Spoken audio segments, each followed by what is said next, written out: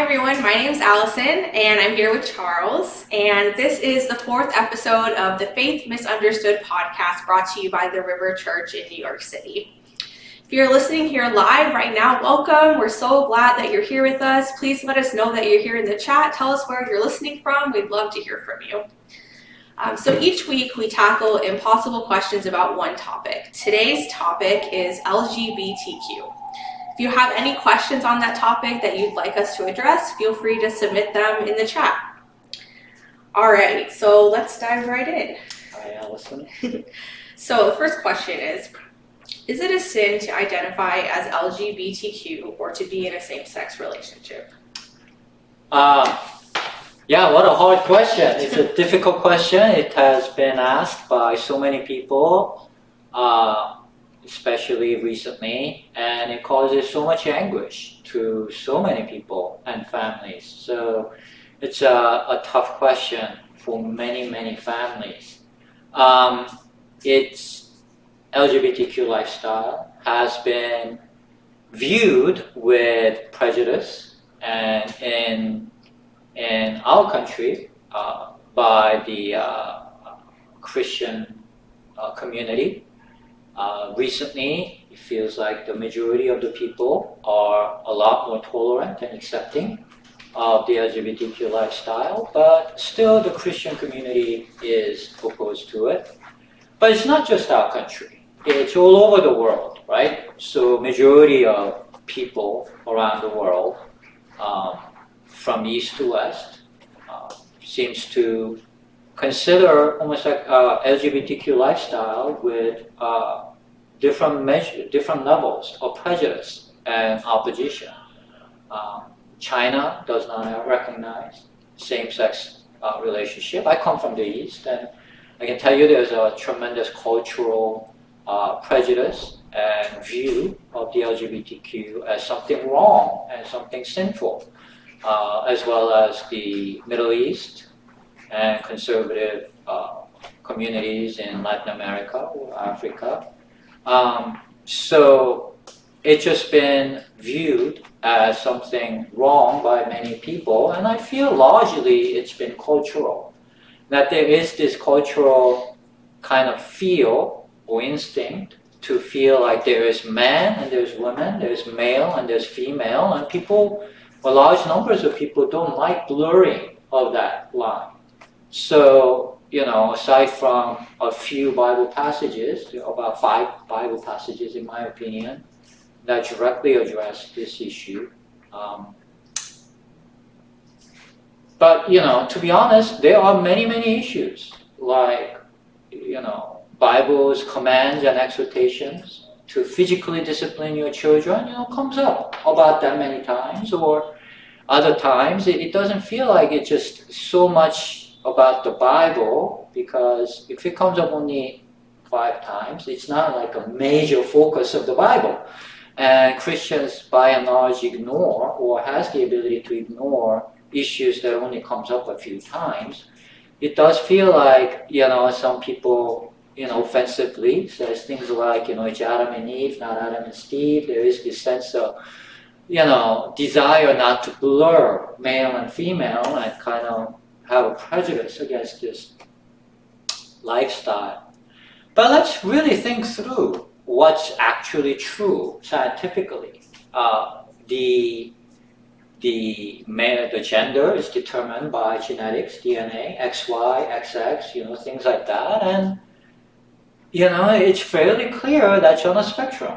There is anywhere from 1% to 2% of people born with intersex traits, which means that genetically and physically in your body you have traits of both gender. And in fact, about 1/10 of that, 0.1 to 0.2% of the people are born with ambiguous genitalia, like both, male and female, and things like that. So that is in nature, you're born with it. And so that's quite a lot of people. We're talking 500,000 people. And in the past, we might not have recognized how prevalent it is because parents were asked when kids were born with both traits, both gender traits, parents were asked by the hospital which one they should remove. And they would remove one, and then the person would live as male or female depending on what was removed. Recently, my understanding is hospitals don't do that anymore because they started getting sued by a number of people who said, you got rid of the wrong one. Right, it's 50-50, right? I mean, out of 500,000 people, half of them, 50-50, are living with the wrong, gender, genitals. And so, when you consider facts like that, not just prejudice, not just this vague sense, there's man, there's female, and, man is man, female is... just think about what is actually scientifically true. There are many people. I mean, you can't just dismiss it because it's like one or two people. These are, across the world, we are talking millions of people. If the wrong one got removed, you have to even ask the question, what is even same-sex relationship at that point for these millions of people? Right? Because they are actually born as a female, but they are living with a male body parts. It's the wrong one got removed. And if that's happening, then are they supposed to marry a female or a male? What is a same-sex marriage at that point to begin with? In the eyes of God, as a Christian, in the eyes of God, the person needs to, like if you're really a female, but are living with the wrong physical part, then you need to marry a man in the eyes of God. But in the eyes of the world and in the church and the man, in the society, that will be seen as a same-sex marriage. And so what is a person supposed to do at that point, right?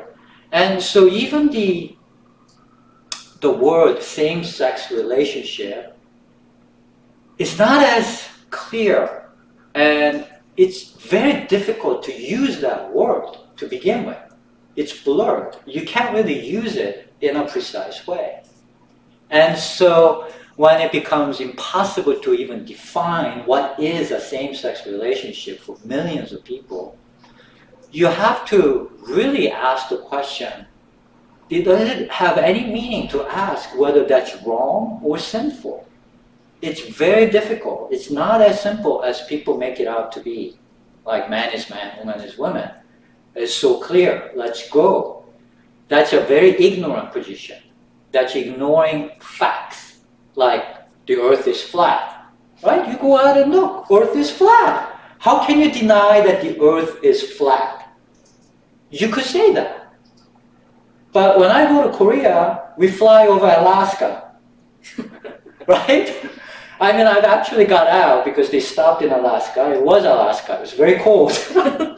And if it was flat earth, I cannot go to Korea flying over Alaska. I have to go through LA. And so it becomes like that, right? And so is it a sin? I would push back and say, it's impossible to even ask that question.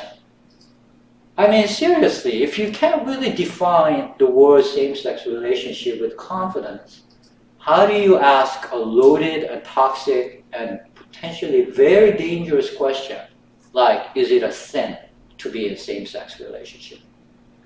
That is just very difficult in my mind.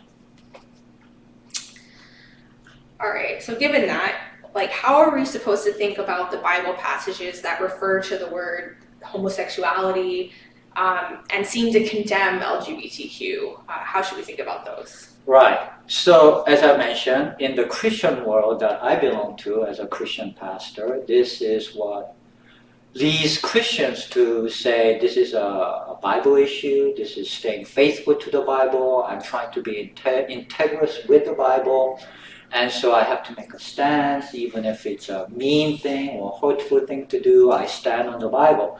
I've had many people who say things like that. So There are, in my opinion, 5 passages in the Bible that directly address this issue. 2 in the Old Testament, 2 in the Old, 3 in the New.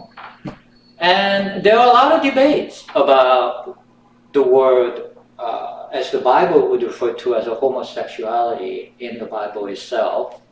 In fact, there is a recent documentary that came out in it's called 1946, the documentary that just came out. And this documentary is about how in 1946 a bunch of theologians decided to translate that word as a homosexual when it wasn't used that way before. So the documentary contends that that was the first time that actually that word came into the Bible as a translation. I haven't watched the documentary and I haven't done extensive study on it. The reason I bring it up is because there is room to argue and debate about what these words actually mean. There is a lot of scholarly writings that I know of that argue that these passages refer to things like cultic temple prostitution, or pederasty, or forced rape, ISIS cult in Rome, referring to the Roman passage. And there's a lot of scholarly writings that talk about how to precisely understand these words, you have to understand the context of what the Bible writers were trying to address. And when you look at that, that is what is going on. And so there's a fierce debate about what these words actually mean. If you're interested, you should look into it to draw your own conclusions about these words. But the point here is that there is room for argument about what even these words mean in the Bible. But more than that, my feeling is it comes up only about 5 times. And there are a lot of other issues that comes up about as frequently in the Bible that we have really ignored or changed our minds on. Like, for example, physically disciplining your children, like beating them, like sparing the rod. You can't do that. The Bible exhorts you to beat up your kids, to discipline them. Does any Christian these days stand up and say, I have to stay faithful to the Bible, so I will beat up my kids? I don't think anyone does that. Or they will go to jail, right? Things have changed. For 1900 years, that was how the culture accepted loving parents' behavior. No more. Why? Because scientifically, we have come to understand that it does a lot of harm to the children, no matter what you are trying to do. So we don't do that anymore. In fact, we send them to jail for doing what the Bible exhorts you to do. And nobody stands up and say, I have to be faithful to the Bible. Or slavery, or any number of issues that comes up a few times in the Bible that Christians have no longer, they just don't pay attention, ignore it, or outright go against it, but don't really care about it. But LGBTQ, for some reason, has become a lightning rod, and it is very sad to me, because every generation seems to have a bugaboo of an issue, and they do things like this. In the days of Jesus, it was Sabbath. That was the biggest issue. Staying faithful to the Bible. Sabbath is a big deal, 4th in the 10 Commandments. So people who were into the Bible were very much trying to keep it, and Jesus seemed to be very much willing to go against keeping the Sabbath. He was happy to break the Sabbath rules and said things like, Sabbath was made for human beings, not human beings for the Sabbath. And so if it harms human beings, it's better to heal on the Sabbath than to kill on the Sabbath. That he seems to use the standard of what causes harm and what brings benefits, rather than staying just blindly, word by word, with all these rules in the Bible. And I believe that is why we are Christians. We follow Jesus. We are not Biblians. We don't just blindly follow every rule in the Bible, like beating up the kids. We don't do that. We follow Jesus because we use agape. We talked about this in previous podcasts. The Bible itself tells us that every command in the Bible can be summed up in one principle, agape. Agape does no harm, therefore agape is the fulfillment of everything that the Bible requires of you. I'm quoting from Romans chapter 12. And so the Bible is telling us that every command in the Bible has to pass the test of agape, because it's the founding principle upon which every command stands on. And so it's telling us to use the principle of agape when you are deciding what to do, when it comes to morality, when it comes to things like disciplining children, slavery, homosexuality, divorce, any of these issues that the church over the history has flip-flopped on. We would have been on the right side of history every single time if we had simply listened and obeyed the Bible's its own command to use the agape as the measuring stick and filter everything through it. Agape meaning unconditional love. Don't do any harm. Unconditionally be kind to all human beings and try to seek every human being's benefit. That principle has to be used in every case. And when we look at and apply that to then LGBTQ lifestyle, where is the harm? When an LGBTQ person, possibly someone born with XXY or Klinefelter genetics, is in a same-sex relationship, wants to get married and have a family and raise a good family and have a good life and contribute to society. And where is the harm in that? What harm does it cause? Doesn't cause any harm. Maybe 2,000 years ago when, 10 out of 11 kids died, young, and so every human being had kind of a duty to procreate, possibly. But now we are overpopulated, right? Adoption is a great thing, and so there is no harm. Whereas Christians and church, or all over the world, this prejudice and oppression causes a definite harm we can see and measure visibly. For example, the suicide rate in the church among the LGBTQ community is 3 times higher than the general population. And the general population is already much higher among the LGBTQ than the general population. Because of the society's prejudice and oppression against LGBTQ, the homelessness, the mental distress that comes from the family and the church, telling you there's something wrong with you, and doing things like conversion therapy and kicking you out and not supporting you and heaping shame upon you. These things cause enormous damage. Enormous damage. Over the years, I've talked to so many people who are like, I myself have been subjected to shame-based culture, and how I have to perform, especially in the educational field, in order to earn the approval of my family. And I've seen tremendous damage from that, myself and others. And I can only imagine just the amount of mental damage, emotional damage, spiritual damage that comes from people who love you denying who you are and telling you that who you are is wrong. That is tremendously harmful. 3 times suicide rate is that's just the tip of the iceberg. Enormous harm is being done.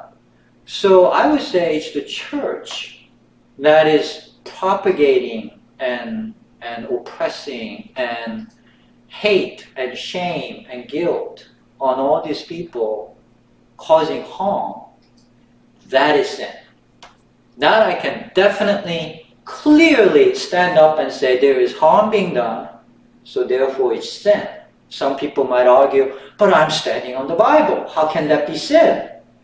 Well, for 1800 years, Christians used the same logic for keeping the slaves and supporting slavery and beating up on slaves and treating them like animals and saying, I'm standing on the Bible. I am righteous before God. Disregard all the harm I'm doing to all these slaves. I'm separating children from their parents. I am doing all these horrible things to other human beings. But hey, the Bible says I can do it. And so I am clearly in the clear. I'm good. I would say, I don't think God looks at it that way. I think today, if anybody, there are 20 million slaves today in the modern world. If any Christian tried to keep a slave and say, the Bible defends me, I think most Christians would say, no, no, no, no, no. I think that's evil. You know, keeping a child as a slave, that is an epitome of evil these days. And so that is no defense. When you're causing harm to other people, to say, I'm standing on the Bible, it is not going to fly. That is sin. So a question was sent in over email, and this person asked, how can an LGBTQ person reconcile their identity and their faith? So how can an LGBTQ person reconcile their identity and their faith in Christ? I would say the question comes up because of misinformation. The question comes up because church that represents Christ has been on the wrong side of this equation and has heaped all the shame and guilt, as I said, based on just a few passages that possibly is mistranslation even, and have caused enormous damage. And so I would say there is no conflict. I would say Christ welcomes you as an LGBTQ person. Who you identify as is up to you, as long as you don't harm anyone. The greatest commandment is agape your neighbor as yourself and agape God. Unconditionally love yourself and others as you unconditionally love God. That is our standard. And so I would say unconditionally love yourself as an LGBTQ person. And that is what the faith commands you to do. And just don't harm people. Don't harm yourself either, because it's as yourself. If you don't agape yourself, you can't agape others, because it's as yourself. And so don't get into this space of I hate myself, there's something wrong with me, God made a mistake.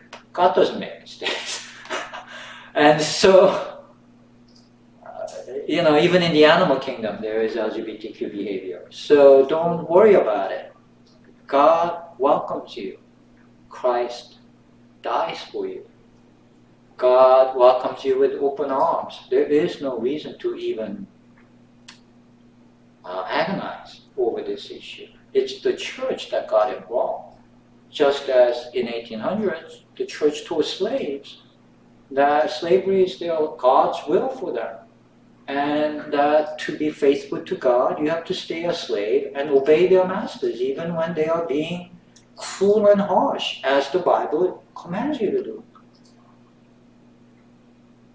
So at that point, maybe a similar question would have come up. How do I reconcile my being a slave with faith?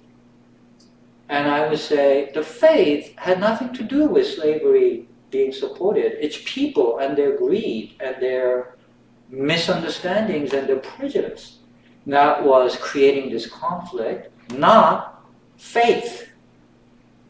Faith would say, slaves, rebel. Don't go with that. When Civil War came and a whole bunch of slaves ran away and fought on the side of the North, that was the will of God. Even though Southern Baptist denomination, which was founded to defend slavery, condemned it as a rebellion against God. So I would say that's just man's construct that's creating this conflict. Don't bring God into it. So don't worry about it. Another question that was sent in said, How do I overcome the hurts and triggers from my conservative evangelical family and friends? They mean well, so I can forgive them, but it still takes a lot of emotional effort and therapy. What a great question. Yes, there are a lot of triggers because, when you grow up in church, when you grow up with family who loves you, who have been indoctrinated into this way of thinking, they can't help but keep triggering you because to them, you're going to hell. To them, God objects to you and your lifestyle. And so it probably they can't probably help but leak that attitude. Our beliefs really shape our actions and words. And so if they are worried about your eternal destiny, for example, out of love for you, they will be constantly angling to push you away and try to constantly put some guilt and shame or any kind of pressure to modify your behavior. So that will come. And I think each situation is different. So I can't really give a blanket general pastoral advice. But some principle to use is that agape yourself is a very important principle. And so if you keep getting hurt, you have to put some boundary. You have to put some distance. Because you shouldn't subject yourself into a situation where you are constantly under attack. For example, divorce was a huge issue before LGBTQ. That was the bugaboo issue of the generation before us, 50 years ago, 30 years ago. Nowadays, people in the church don't really talk about it. It's all accepted. But back then, divorced, remarried, huge issue. Terrible shame. I know of people who got kicked out of churches for getting divorced. When they got remarried, they were called adulterers. Because Jesus actually teaches that. It actually has a stronger biblical support than LGBTQ, in my mind. That Jesus has a teaching that indicates that divorce and remarriage is adultery. And so when that goes on, imagine if you got divorced and you're remarried and you got kids. Maybe kids from previous marriage, maybe now you got new kids from the remarriage. And imagine if your family and church were constantly telling you, whenever you were with them over holidays or wherever, they made you feel ashamed. They made you feel guilty. They made you feel like second-class citizens, sinners. Marriage is hard, as it is. 50% of people get divorced, even without any of the pressures, right? It's hard to work out when two people get married. You fall in love, so you get married, but then you kind of realize, well, you are two different people, and you have two different ways of living, and it's hard enough as it is. Now you got kids on top of that. So you got 6-year-old, 8-year-old. Would you continue to expose yourself to people and environment and culture where they are constantly questioning your marriage and threatening it and telling you it would be much better if you got divorced? What about your kids? What about your marriage? What about yourself? I mean, if you think of it in those terms, you would say, oh my gosh, you gotta protect your marriage. You gotta protect your kids. You can't expose your kids to that kind of hateful environment where they could be, and it did happen, they would be called, you are fruits of adultery. You are bastards. You are, things like that would be said to them. And it is the duty as a parent to protect your children from that kind of abuse. Now flip that onto yourself as well, because it's much easier for us to think, would I subject my kids to this kind of thing? And then the answer becomes very clear.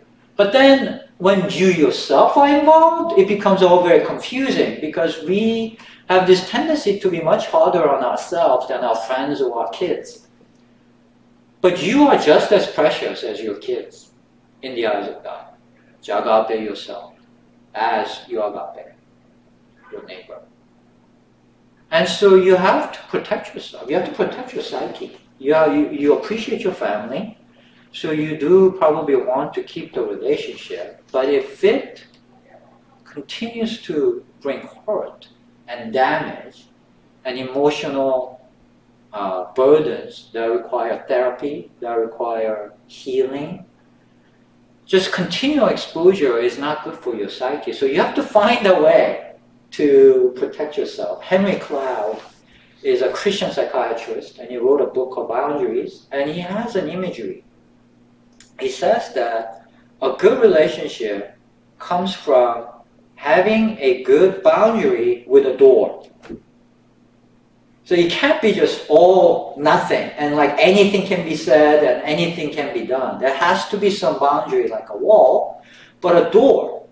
So you have terms, and you have times when you connect, and you have terms and you have conditions and times when you can kind of retreat and be in a safe space. Yeah. And he said this is the ideal picture of a good Christian relationship. And that's actually a good book, Henry Cloud, Boundaries. And so I would say, imagine a door and a wall, and try to keep yourself into the best psychological space you can be so that you can actually have a long-term relationship with your loved ones. Because in the long run, if you keep getting slammed, that's not going to work. In the end, it's going to explode. So you have to have some, measures. And, you can ask our pastoral staff for your individual situations and what to do. But that's a general principle I would generally advocate. Yeah. All right, here's a question that came in through Instagram. Are there ways that allies can help LGBTQ individuals to feel loved and accepted by Jesus? Yes. Allies can help LGBTQ community to feel loved and accepted by Jesus by words and action. And so, allies should take on this attitude that Jesus fully welcomes them. There is nothing that should get in the way. And so, affirm who they are. Affirm their lifestyle. Imagine if you have a dear friend and they got divorced for some reason. Who knows? Maybe there was physical abuse, who knows? Maybe there's addiction, or it's just people grow apart, whatever. And now they are remarried. And they have kids, and they are in your life. How would you, relate to them, right? If you still love them and you're still in a relationship with them, you support them. You support their marriage. It doesn't even enter your mind to start attacking their new marriage. Right? That's not a friendly thing to do.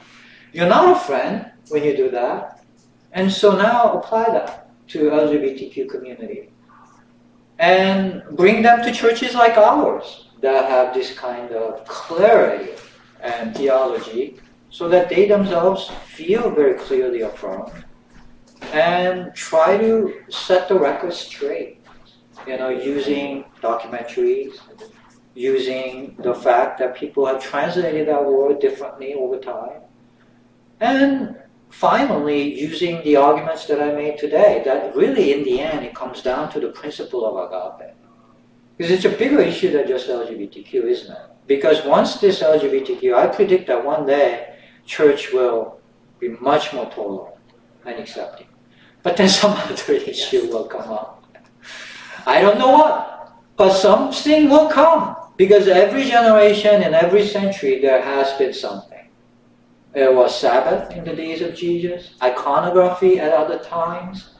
whether the Jesus proceeds from the Holy Spirit. I mean, there is this, every generation has something that they fight over. It's the knowledge of good and evil. It's just the church does this. And so it's a bigger principle that we need to use. The Bible is very clear. Use the principle of agape on every issue that comes up. And we are in the clear. So use that argument and say, Jesus loves you unconditionally. You don't have to be a straight to be fully embraced by Jesus. That's not even in their mind, at all. And I think that'll maybe help them feel more affirmed. Related to that, Kim wrote in and asked and said, basically, I also affirm my LGBTQ friends. How do I talk with my more conservative Christian friends about what Scripture says about this? This is a very difficult question. How do we talk to conservative Christians about this issue? One, I would say, lower your expectations.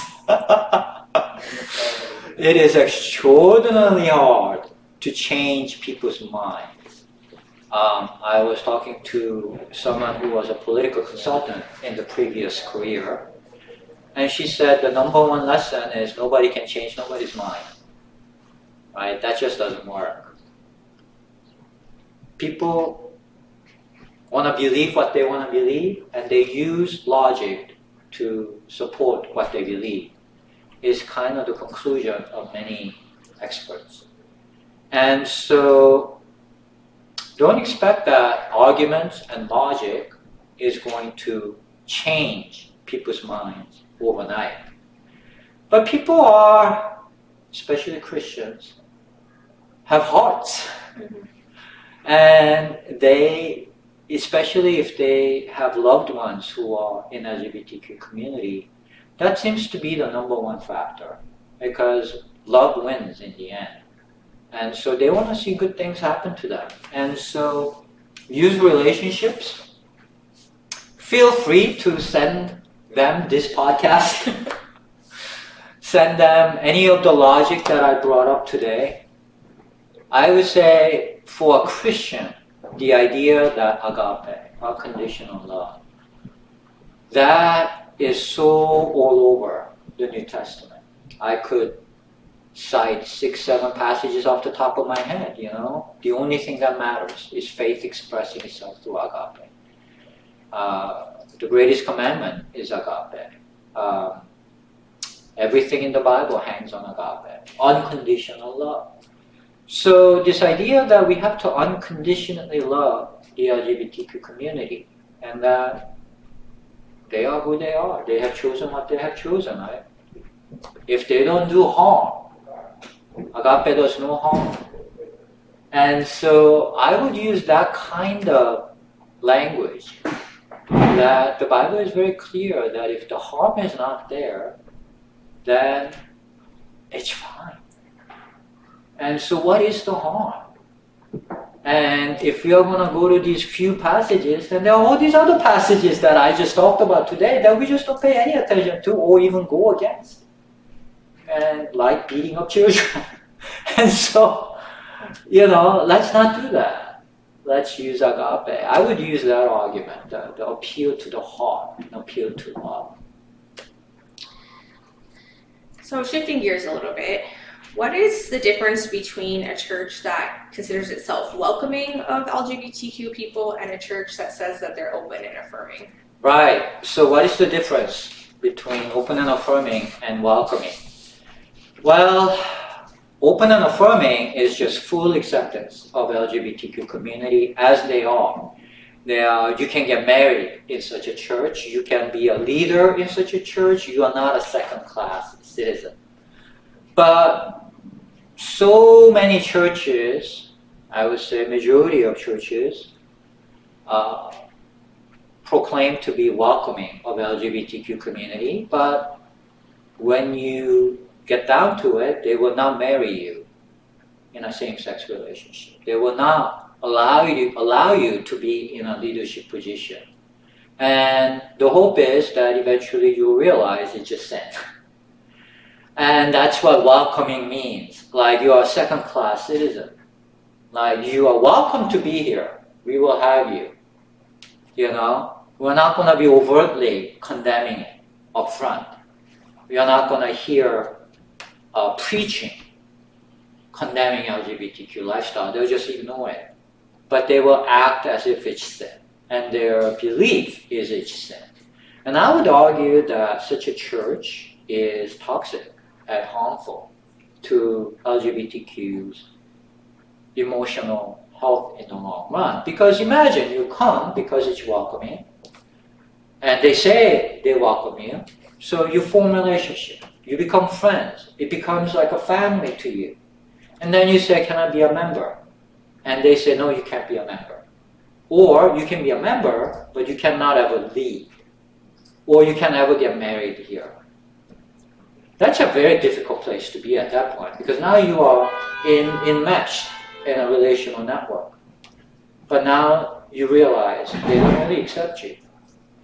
Such things have been known to cause tremendous emotional damage. So I would really encourage people to find out what the church's true stance is, and really go to environments where you are welcome. Again, imagine if you're divorced and remarried.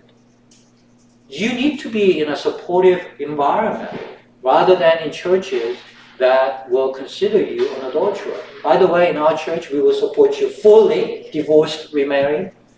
You know, just to make that clear, we will conduct marriages in those situations as well because of agape. What we ask is, where is the harm, right? And we will go with what causes least harm and what brings best benefit. So there are websites like churchclarity.org. There have been organizations that have sprung up that actually investigates what actually the churches say and do. And so if you go to churchclarity.org, you can type the church that you belong to or are interested in, and you will find out exactly what they stand for. And I think those things are very helpful up front, because churches are being deceptive there. Welcoming, but not really. But they want to be welcoming because they're in a bit of a bind, right? They're in an untenable position, actually. They are putting themselves into a pretzel, trying to navigate this hypocritical, kind of very difficult posture. And so that's why these kinds of things happen, where they're being very deceptive. And I would say, don't go with that. It's going to cause emotional damage in the end. And so cut it off as soon as you can, because less damage comes. The longer you are in, the damage will accumulate.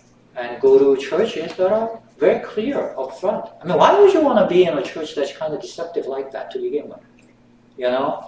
You want to be in churches that are free and clear up front. Well, thank you so much, Charles, for that discussion, and thank you all for joining us.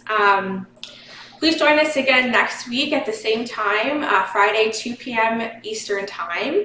Next week, we'll be tackling impossible questions about the church, such as why stick with it when it's been harmful in the past. So if you have questions about that topic, we'd love to hear from you. Feel free to comment on this video or email us at podcast@rivernyc.org.